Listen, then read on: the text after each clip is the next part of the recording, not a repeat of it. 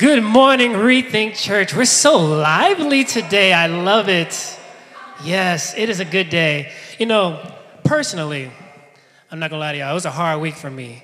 But I find comfort in being thankful, right? When you have a hard time and have a hard week, I find that I get encouraged when I think of all the things I should be thankful for. My family, my friends, my son, and even you guys. I'm very thankful for you. So in that spirit of thankfulness, I invite you to stand on your feet, and we're going to sing this song with a thankful heart this morning. Amen? All right, church, here we go.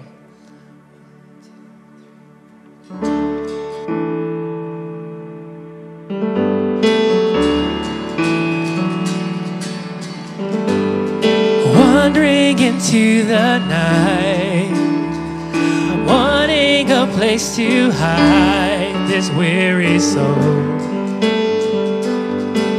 this bag of bones. And I try with all my might, but I just can't win the fight. I'm slowly drifting, a vagabond.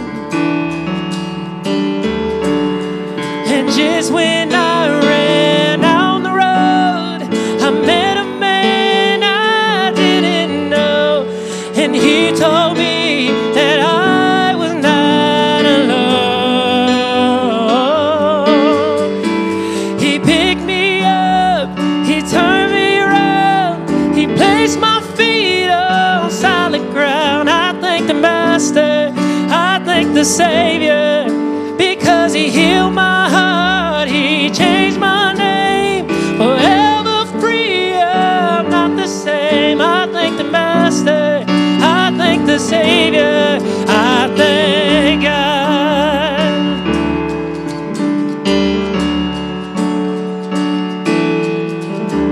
I cannot deny what I've seen, got no choice but to believe. My doubts are burning like ashes in the wind. Yeah. So long to my old friends that's burden and bitterness, so you can keep it moving. No, you're not welcome here.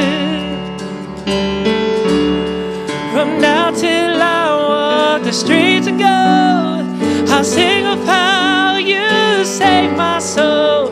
This wayward son has found his way back home. You picked me up, you turned me around, you placed my feet on solid ground. I thank the Master, I thank the Savior, because you healed my heart, you changed my name, forever free, I'm not the same. I thank the Master, I thank the Savior, I thank God.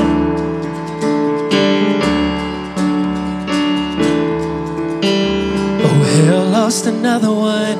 I am free, I am free, I am free. Come on. Oh, hell lost another one. I am free, I am free, I am free. Come on, church. Hell lost another one. I am free. Yeah.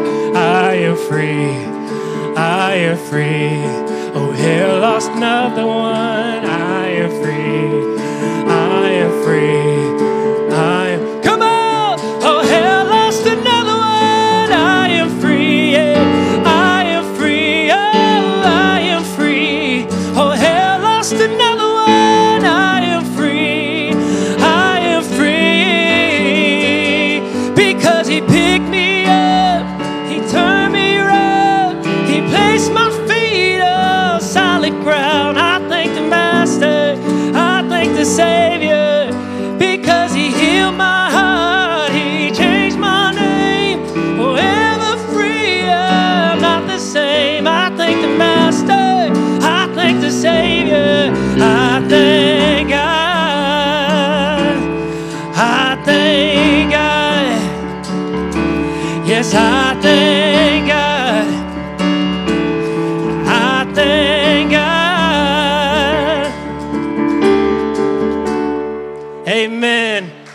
on, give God a shout of praise. Yes. So thankful for you, Lord. So thankful for your mercy. So thankful for your peace. Come on, anyone thankful this morning for Jesus? Lord, you've been so good to us. Not that we earned it or deserve it, but he's just that good. He's that kind. He's that generous. I want us to meditate on that this morning. Just the overflowing mercies of Jesus. His love for us.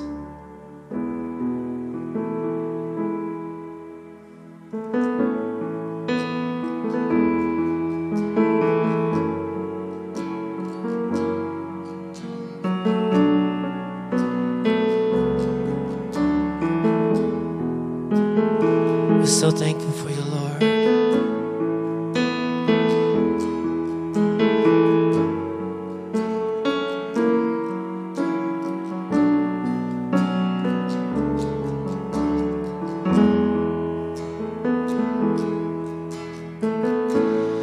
I'm living proof of what the mercy of God can do. If you knew me then, you believe me now. He turned my whole world upside down. Took the old and he made it new. That's what the mercy of God can do. Now I'm alive to tell the story how I've overcome by his goodness and mercy and the power of the blood. I'm so glad that my freedom wasn't based on what I've done, but his goodness and mercy and the power of the blood.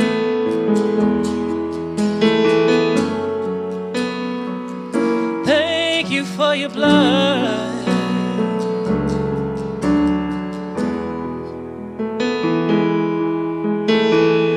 I thought I deserved to be 6 feet beneath the earth for all the things I've done and the things I've said, choices made that I regret. Oh, I would still be lost,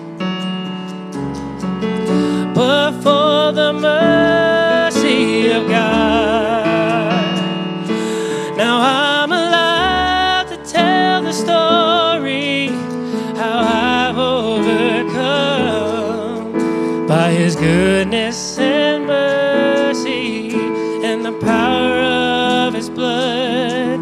I'm so glad that my freedom wasn't based on what I've done, but his goodness and mercy and the power of his blood. Oh, we're thankful for your blood.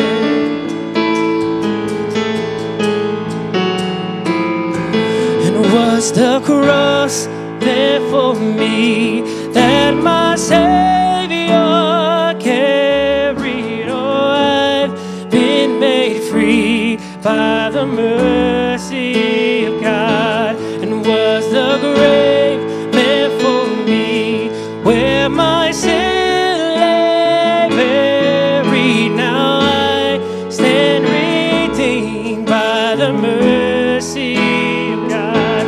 And was the cross meant for me that my Savior carried? Oh, I've been made free by the mercy of God.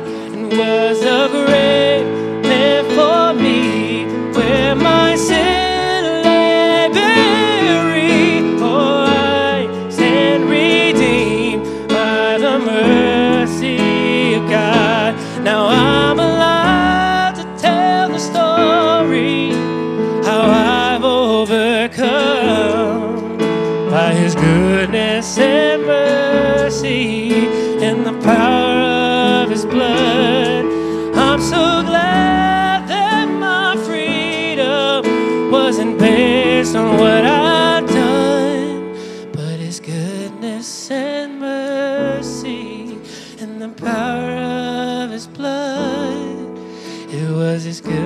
goodness and mercy and the power of his blood. It was his goodness and mercy and the power of his blood.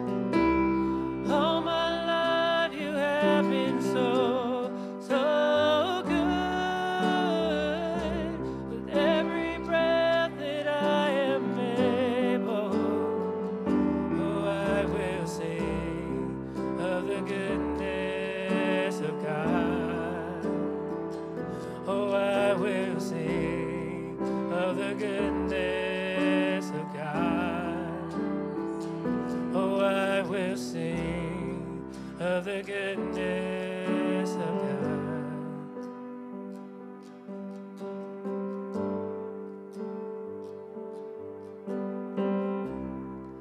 We're so thankful for your goodness, God. Come on, anyone thankful for the goodness of God? Come on, can we just get excited this morning for Jesus and his goodness, his mercy, his love for us? We love you, Lord. We pray, Lord, as we continue with service, that you open up our hearts to receive, our ears to hear what you're doing this morning, what you're speaking to us, God. We call this service blessed. In Jesus' name we say, amen. You may be seated, church. It's awesome to hear the stories of life change, and it's awesome to hear the stories of what God is actually doing in our midst. And just so you guys know, we are part of a network of churches, and we've got the leader of our network of churches, Mark Gorvet. He's going to come up and share a little bit. I'm so proud of what God is actually doing, just simply being part of what God is moving, not just here, but all the way throughout Indiana as well. Amen. And we're excited about what God is doing in this house, and praise God for the life change that's happening. Thank you guys for leading us in worship. I'm like a major fan of your pastor and Heather. Are so grateful for their faith. They heard God's call and stepped out to plant this community. And what a joy it is to see how God is changing lives. God's on the move. I have a little luggage tag here. I don't know anybody traveling. Anybody travel? Yeah, anybody want a luggage tag? Yeah. Apparently. Do you want a luggage tag? All right, there you go. You're ready for a big trip. Actually, the luggage tag on it says God is on the move, and it was 180 years ago that the first Wesleyan Methodist Church was planted in the state of Indiana. It was planted to fight human trafficking, to fight slavery, and they had this slogan. It said, no slaves and no bishops. So that's kind of how they started the church, and they started in Fountain City, and that church today is 180 years old, runs about 900 to 1,000 people on an average weekend of attendance. And from that church, a network of churches was created that today is 105 churches. Last year averaged a little over 11,000 attendance across the northern part of Indiana. Most exciting, last year there were 620 baptisms like Mike's, and praise God for that life change. Amen. And that's like a record since before the pandemic. Like, that's really incredible. It's a move in the right direction. And then even more exciting than that was that there were over 1,100 decisions for Christ last year, up 35% over the previous year. So I just want to say thank you. I want to say thank you. Nora, when you were playing that song, Turn Around song, last time I sang that, I was in Zambia. There were like 400 Wesleyan leaders there. They have an amazing ministry, Wesleyan Network there. I got to be there. I'm going back in November. They're starting Africa Wesleyan University. They have a midwife's college, educational opportunities if you ever want to go teach. Great place to teach, amazing work. But that song that's the first time I heard it. I thought it was a Zambian song. I didn't know, right? Shows how old I am. So I came back and like, it's everywhere. But anyway, it was so cool just to see God's on the move through this network. And today, you literally could worship God in a Wesleyan church between A to Z. You could go from Australia to Zambia. And I've been both of those places and just seen the amazing ways in which God has worked. But there's no more exciting place than Maryville. And the work that you do is most important for the kingdom. So keep on making a difference. Keep on supporting and loving one another and reaching out to people around you who need Jesus. And thanks for letting me come hang out with you today, Pastor Mark. God bless. All right. Good morning, Rethink Church. A couple of announcements. If you're new or visiting with us, we'd love to connect with you at our guest services. It's out by our One Cup Cafe, and we have a gift for you guys just for being here. We'd love to answer any questions you have. A few things are going on right now. First of all, children are going back to school here soon, and so we want to come around them in prayer. So if you want to be a prayer buddy with some of our students, our elementary students and things like that, you can take your phone out, scan that QR code, and get signed up to just be a prayer partner for our students. There's a little guide that you can pick up on your way out today that can kind of walk you through what that looks like on the day-to-day, week-to-week. Yep, it's okay to have your phones out if you are scanning. And then next up, we have our Rooted for the fall is going to begin on September 7th and run through November 9th. And what Rooted is, it's a small group, and it's kind of like If you are coming to Rethink Church, this is the first group you want to get in is Rooted. Once you get through Rooted, we have banded groups, but we do like you to go through Rooted first. It's a really cool and unique experience. It doesn't matter if you are brand new to the church, if you've been coming for years, it does not matter. Our group was really cool. I did it last fall. We had truly across the board where everyone was in terms of their walks in life, walks in faith. But it was such a cool experience because you get to know these people on a deeper level. You get to learn how to get into God's word and into community and feel like you're a part of the church in a new and unique way because there's really cool experiences that are tied to this group too. So there's a prayer experience, a serving experience. You get to have meals together. It's really, really cool and unique. So I do encourage you guys to try that out if you haven't done that so far. So again, it's starting on September 9th, so you can get signed up for that. And then lastly, I just want to thank you guys who give to the vision and mission of Rethink Church. Nothing that we do here is possible without you guys giving, and so we're just really thankful that the Lord has filled this place with giving hearts and generous folks who not only care about this community, but also people outside of our church and all the way across the world. So thank you guys. We're so glad you could make it this morning, and I hope you guys enjoyed the sermon. Chapter 5. They came to the other side of the sea, to the region of the Gerasenes. As soon as he got out of the boat, a man with an unclean spirit came out of the tombs and met him. He lived in the tombs, and no one was able to restrain him anymore, not even with a chain, because he often had been bound with shackles and chains, but had torn the chains apart and smashed the shackles. No one was strong enough to subdue him. Night and day among the tombs and on the mountains, he was always crying out and cutting himself with stones. When he saw Jesus from a distance, he ran and knelt down before him. And he cried out with a loud voice, "What do you have to do with me, Jesus, Son of the Most High God? I beg you, before God, don't torment me." For he had told him, "Come out of the man, you unclean spirit." "What is your name?" he asked him. "My name is Legion," he answered him, "because we are many." And he begged him earnestly not to send them out of the region. A large herd of pigs was there, feeding on the hillside. The demons begged him, "Send us to the pigs, so that we may enter them." So he gave them permission, and the unclean spirits came out and entered the pigs. The herd of about 2,000 rushed down the steep bank into the sea and drowned there. The men who tended them ran off and reported it in the town and the countryside, and people went to see what had happened. They came to Jesus and saw the man who had been demon-possessed, sitting there, dressed and in his right mind, and they were afraid.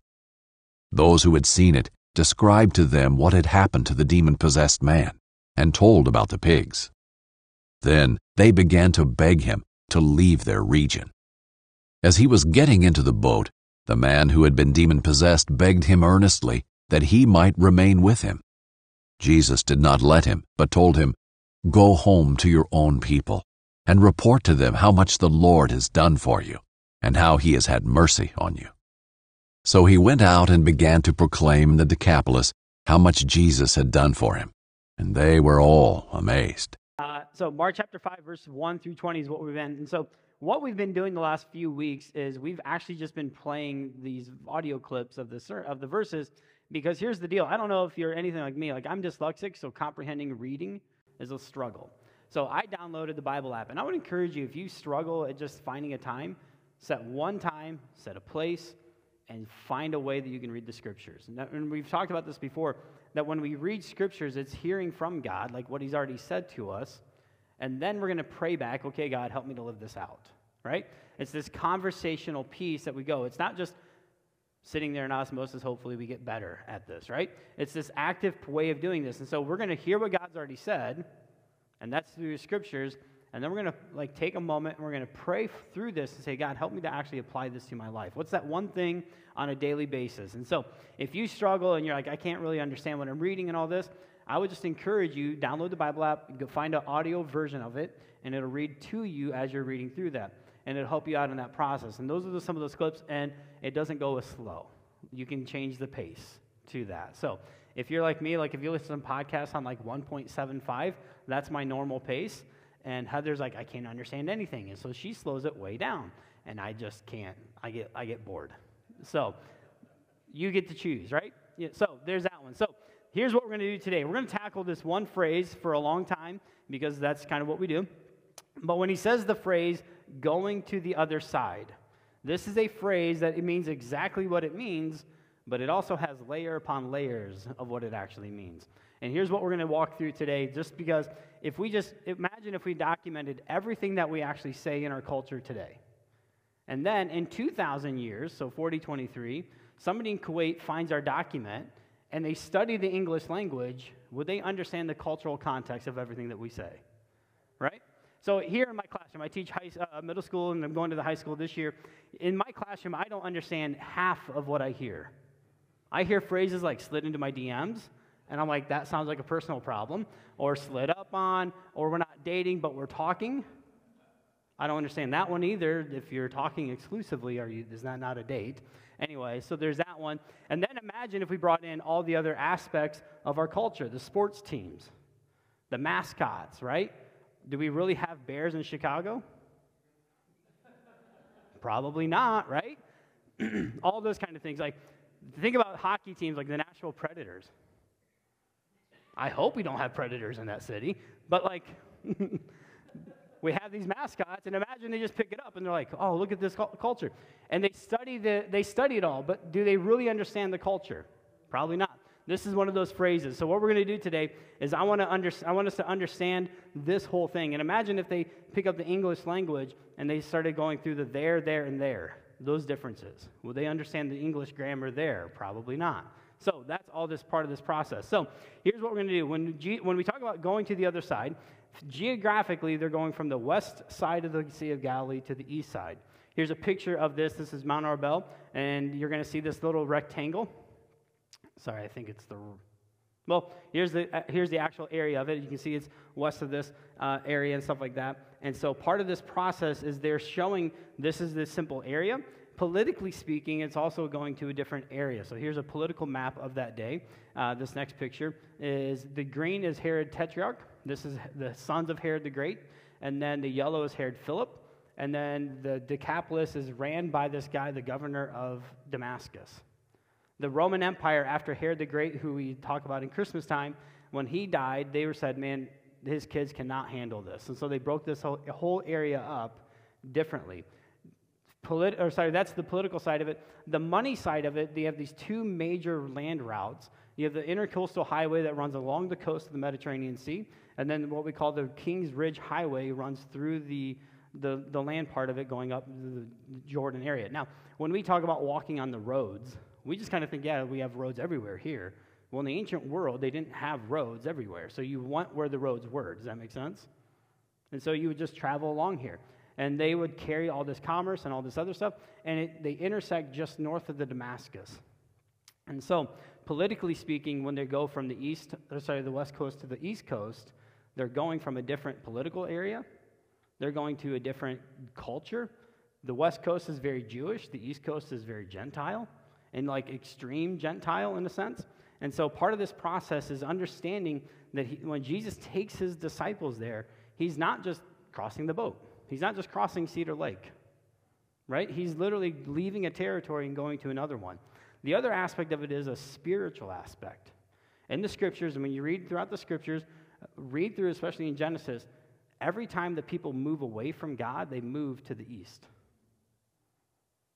So, the Decapolis is this area that they call the area of the Gerasenes and stuff like that. Deca is 10, Polis is city, so there's a league of 10 cities. Now, when we say this, think about Big Ten Conference. Are there really 10 big teams in the Big Ten Conference? Now there's how many, right? We just added some more this next year. So it's this phrase of the Deca. There's a list of 18. There's a list of up to 20.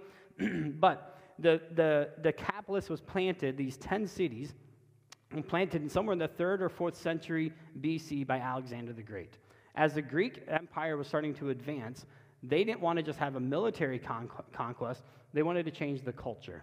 They wanted to spread Hellenism and show how superior the Greek way of life was to the Eastern primitive, simple ways. Like in Israel, they only worship one God. How simple-minded could they be? And they couldn't even eat bacon. That's the idea here. Does that make sense?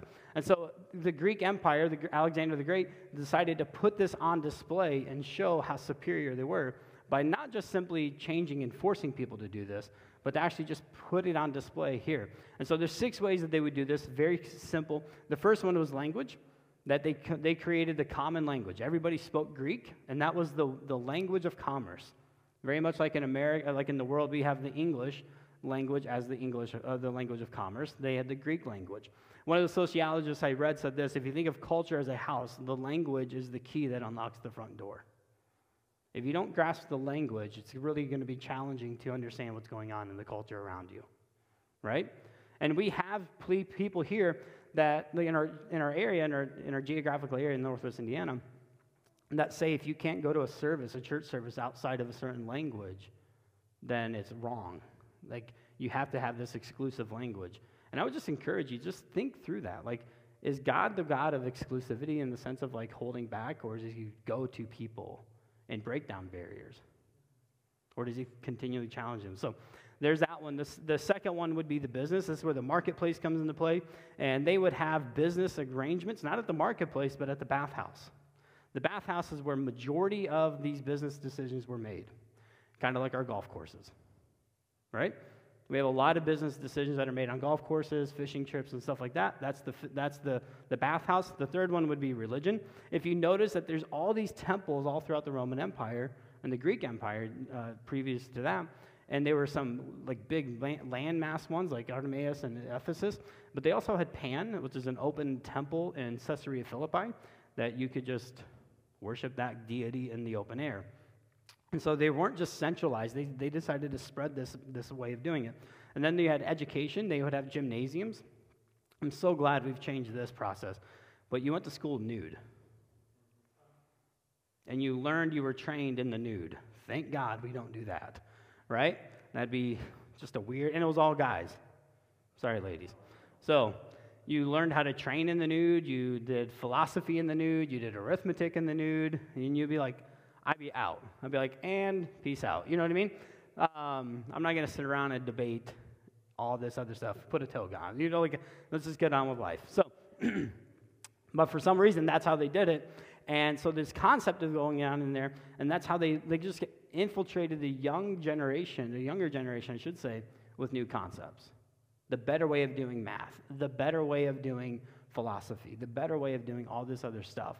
And then you also had the athletics. This is where the stadiums, the hippodromes, and stuff like that. And they would compete. Competition was huge in the Greek and the Roman empires. Like if you were the best of the best, then you were the best of the best, and you get to like tell other people about it, right? And so this competition drive, this is where the idea of physical body comes into play, which we are still dealing with this in our own culture, aren't we? The body shaming and all this, they can see the remnants of the empires and the philosophies in here. And then the largest one to me is the entertainment. If you wanted to change the culture, you didn't necessarily just mandate things, but you slowly started introducing the ideas and the concepts and the philosophies of this different culture into the theater. And here's what they understood. If you get people to laugh at it, they'll consider it. And if they consider it, then maybe they'll adopt it. And so just watch this. Like, watch if you go back into YouTube and you watch previous SNL things of 15 to 20 years ago, those are now realities of our culture. This is how it's been done for generations after generation after generation. So the question is, do we see any of those things going on in our own culture right now? And not only that, but Alexander the Great and then later on the Roman emperors, they considered the people that lived in the Decapolis cultural crusaders. They were showing off, they were putting on this cultural norm to the new territories, the far eastern part of the empire. They were pioneers, and they were on the very edge of the empire with these two warring empires coming at them, trying to get back their land. You had the Nabateans and you had the Parthians, and so they're eastern part of this world, trying to constantly do this. And so the Decapolis was there not just to like hold the ground, but also to change the culture. But notice what Jesus does here. Does he avoid those people who are far from God? Or does he go towards them?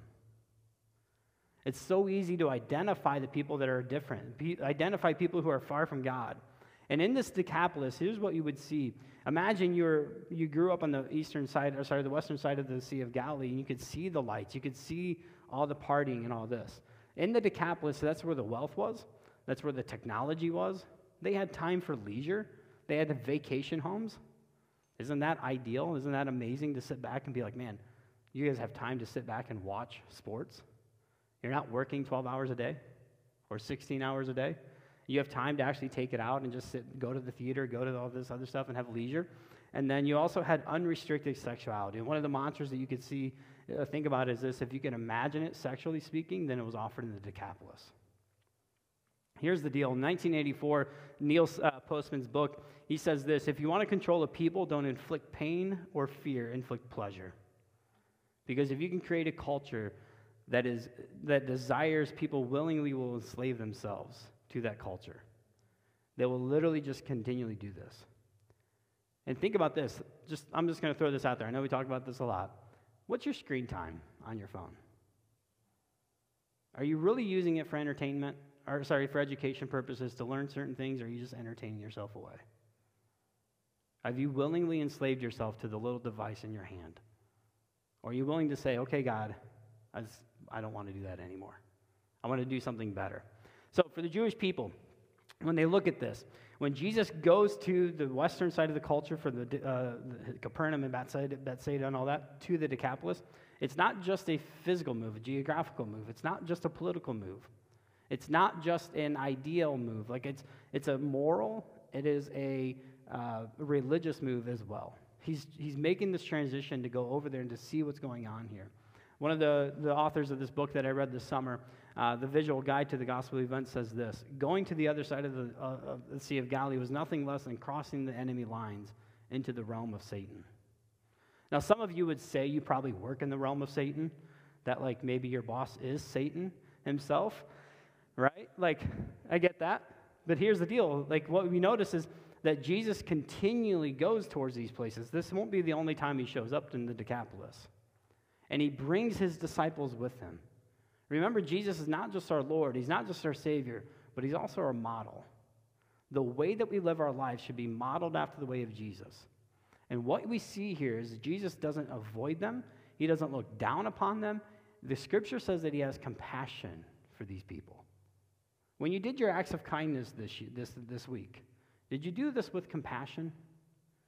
Or did you do it with pity?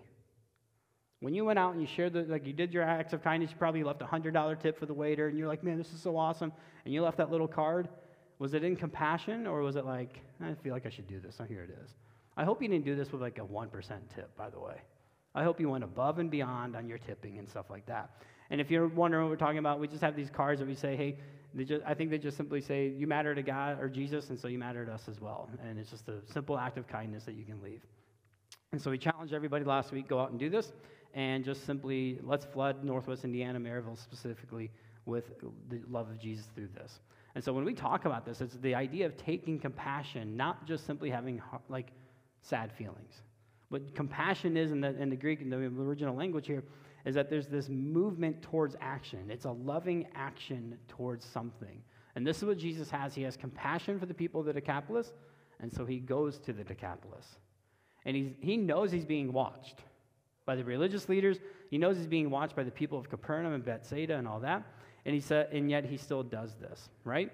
And here's the deal. I just want to point this out. Some of us, when we read through the people, the wealth, the technology, the leisure, here's the deal. When you and I live here in America, we have wealth that nobody, like people in other parts of the world would only imagine to have. We have leisure in more ways than we ever thought of, than other people have thought of. Did anyone have to walk 2 miles to get clean water today? You're wealthier than most people in this world. Did anyone have to make a decision on what you're going to wear today? Or you just wake up and say, well, this is the only outfit I have, so I guess I'm going. If you had to make a decision on what you're going to wear because you had multiple choices of clothing, you have wealth beyond measure, the idea of most people in this world. And so part of this process is understanding where we come from. But here's the deal. I just want to make sure we understood this. Jesus does not avoid the Decapolis. The people who are far from God have a completely different worldview than God. The people who are just way on the outer edge, Jesus sees them for who they are, even if they are deemed cultural crusaders. Which we live in a world that has cultural crusaders. There's ideologies, there's agendas, and people are like, man, I'm a cultural crusader. They may not use that term, but they're advocates or all this other stuff, and they're carrying a banner of some kind of alliances and allegiances. So you can either follow the way of Jesus, and what does Jesus do? He moves towards them, doesn't he? Does he move towards them to judge them? Or does he move towards them to show the love of Jesus towards them? He shows them that he loves them by showing up. And if you really want to show the love of Jesus, sometimes showing up is the biggest thing you can do. Listening to people, caring for people, not passing judgment. Notice what he's not doing. On the way to the boat, they don't document this in the scriptures, but he's not telling them, hey, we're going to show to the disciples, I'm not here to show you who to avoid. I'm here to show you how to live this out, right? And so as soon as he gets out of the boat, what's he do? He's met by the one guy in the Gospel of Mark so far that knows exactly who he is. Everybody else is kind of questioning who Jesus is, right? The religious leaders, they're coming in to study him and to say, man, is he real? Like all these miracles that we hear about him and all this, the Pharisees are coming from Jerusalem to question and to investigate him. Even his own disciples in Mark chapter 4 ended it with saying, who is this man? Even the winds and the waves obey him. There's questioning after questioning, except for this one person. Which, by the way, he's a demon-possessed person. So I'm not like, yes, I'm going to go after that one. Like, the demons know who he is, and they shudder. If you are confident in who Jesus is all the time, check your alliances. If you see Jesus moving and it's like, Jesus, are you really moving here? You're in good company. Because I think Jesus moves in ways that are mysterious at times. There's certainty to it, yes, but then there's moments where you're like, whoa, God, you're doing something I've never seen before. You're doing something that is refreshing and it's renewed and it's all this other stuff. If he's asking you to do something that you've never been asked to do before, it may be the move of God. It also may just be that late night Taco Bell you had. But you need to understand where it's coming from. And this is where discernment comes into play, isn't it? This is where community comes into play. Following Jesus should never be an alone sport. It's always a communal sport. You go to your community and say, I think God is asking me to do this. Does it sound right? And you seek counsel in this. It's never just, God told me, so I'm doing it. Hardly ever does he actually work like that. There's usually some form of community. There's usually some form of wisdom seeking and what's next for you and all this. If you think you can do this on your own, you're better than the other 2,000 years plus of church history. I'll just leave it at that. So there's that one. So this one guy knows exactly who Jesus is, and he greets him as soon as Jesus gets out of the boat. Right? There's going to be I think it's image something, Rutch. If you go to that last picture, this is the site where Jesus gets out of the boat. This is a video of it. And we're at the Sea of Galilee right now. We're on the eastern side of this. And you can mute this, Shad, real quick. Sorry. So we're just panning over it. And this is the site of it. You can see how steep this grade is right here. That black cluster right there that's in there, that's the tombs. Those are still tombs, a site of tombs right now. This is where the man lived. So as soon as he sees Jesus get out of the boat, he's right there. And what's he say? Jesus, what do you want with us? Son of the Lord, Most High God. And their idea, it wasn't just God, Yahweh was the only God. He was the Most High God. They saw Yahweh as the God over all the pantheon, over Zeus, over Jupiter, all that other stuff. And so when he says this declaration, he's saying exactly who Jesus is. And what does Jesus say? He's trying to drive him out, but he says, what is your name? Right? Who are you? He doesn't avoid him. He shows them humanity.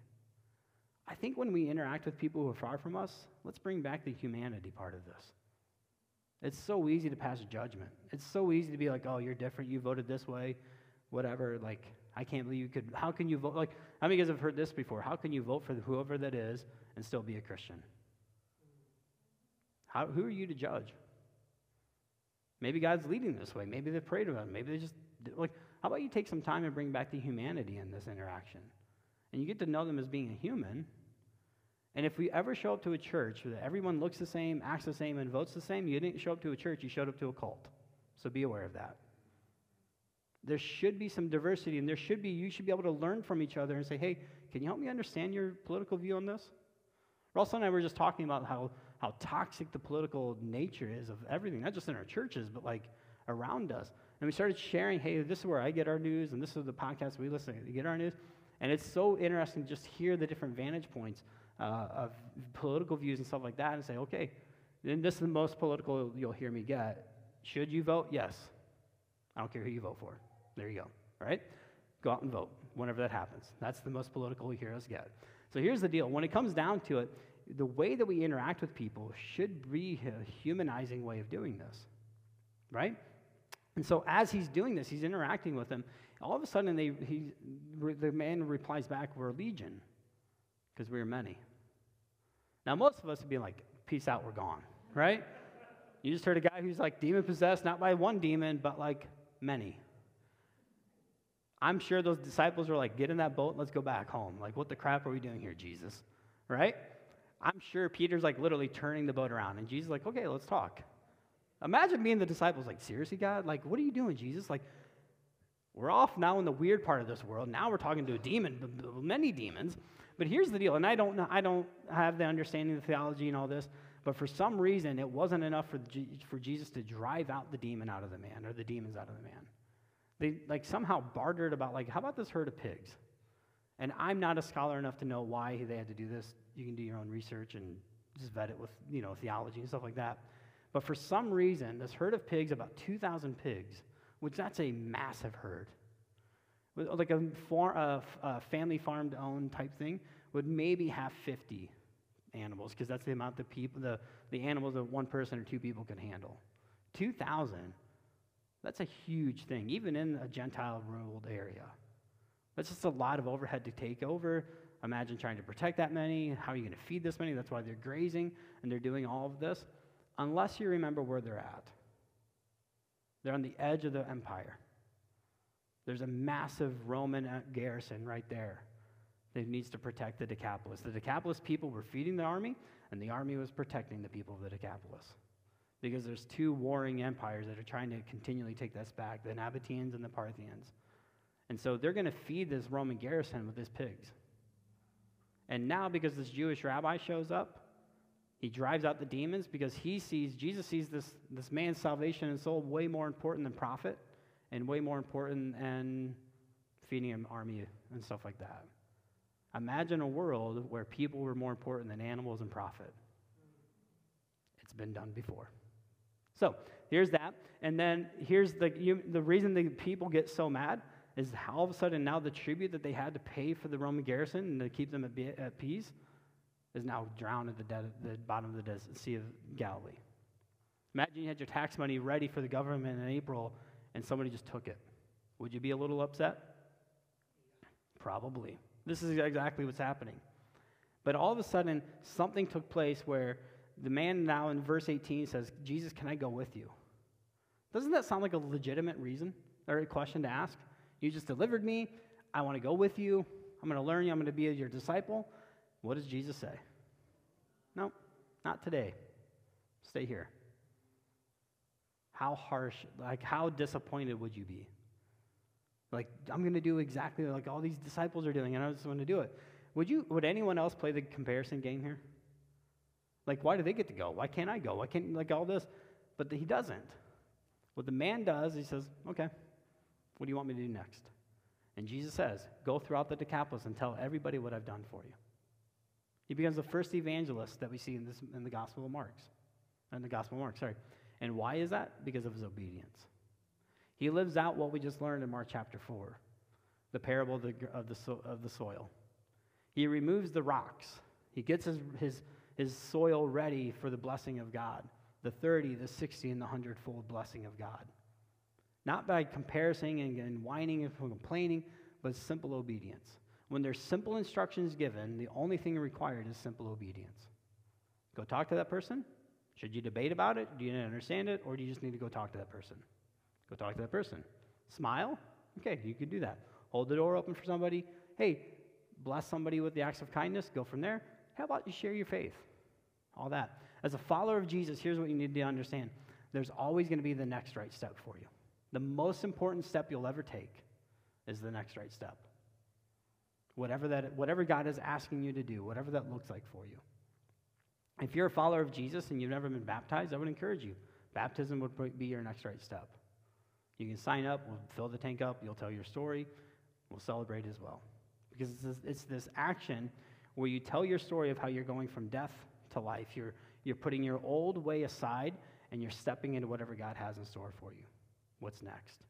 And that's this part of baptism, right? If you're not a follower of Jesus, I'm so glad you took some time out of your weekend and you decided to hang out with us. And I would just encourage you to consider the way of Jesus.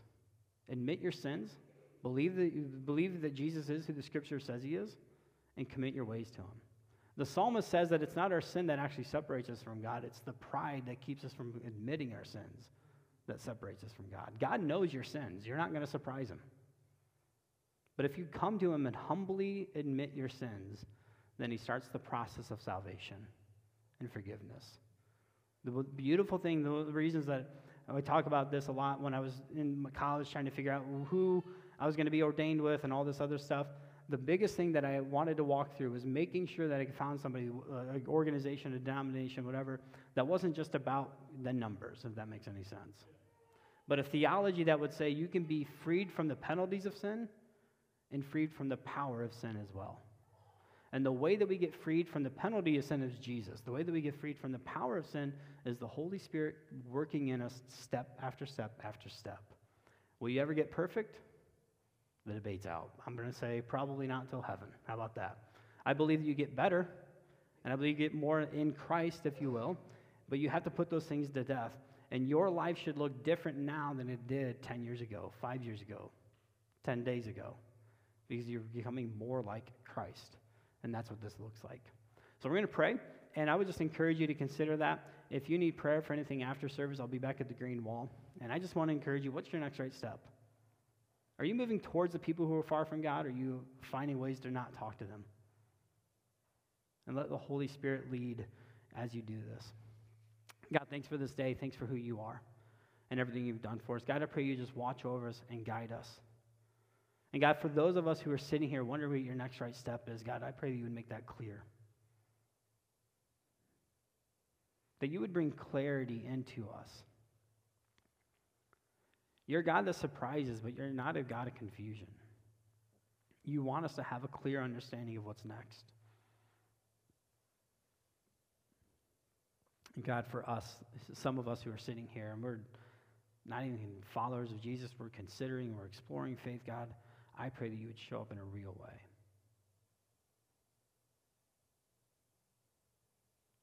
That we would show up and we would admit our sins. That we would believe that you are who the Scriptures say you are. And that we would commit our ways to your ways. And that you would transform us from the old into the new. That we would be freed from the penalty of sin and the power of sin. We love you, Jesus. Thank you that you went to the other side of the lake and that you continually go to the other side to seek out the people who are far from you. And I pray that we would find you and that we'd be obedient to you. We love you, Jesus. Genuinely pray this. Amen. Well, if you need prayer for anything, I'll be back at the green wall. I'd love to connect and pray with you. If you're new with us, stop in and guest services. But church, I hope you know this to be true, that God loves you and I love you. And as we follow him, we'll encounter the best he has to offer for us. So let's go and be the church. Have a great week. We'll see you next Sunday.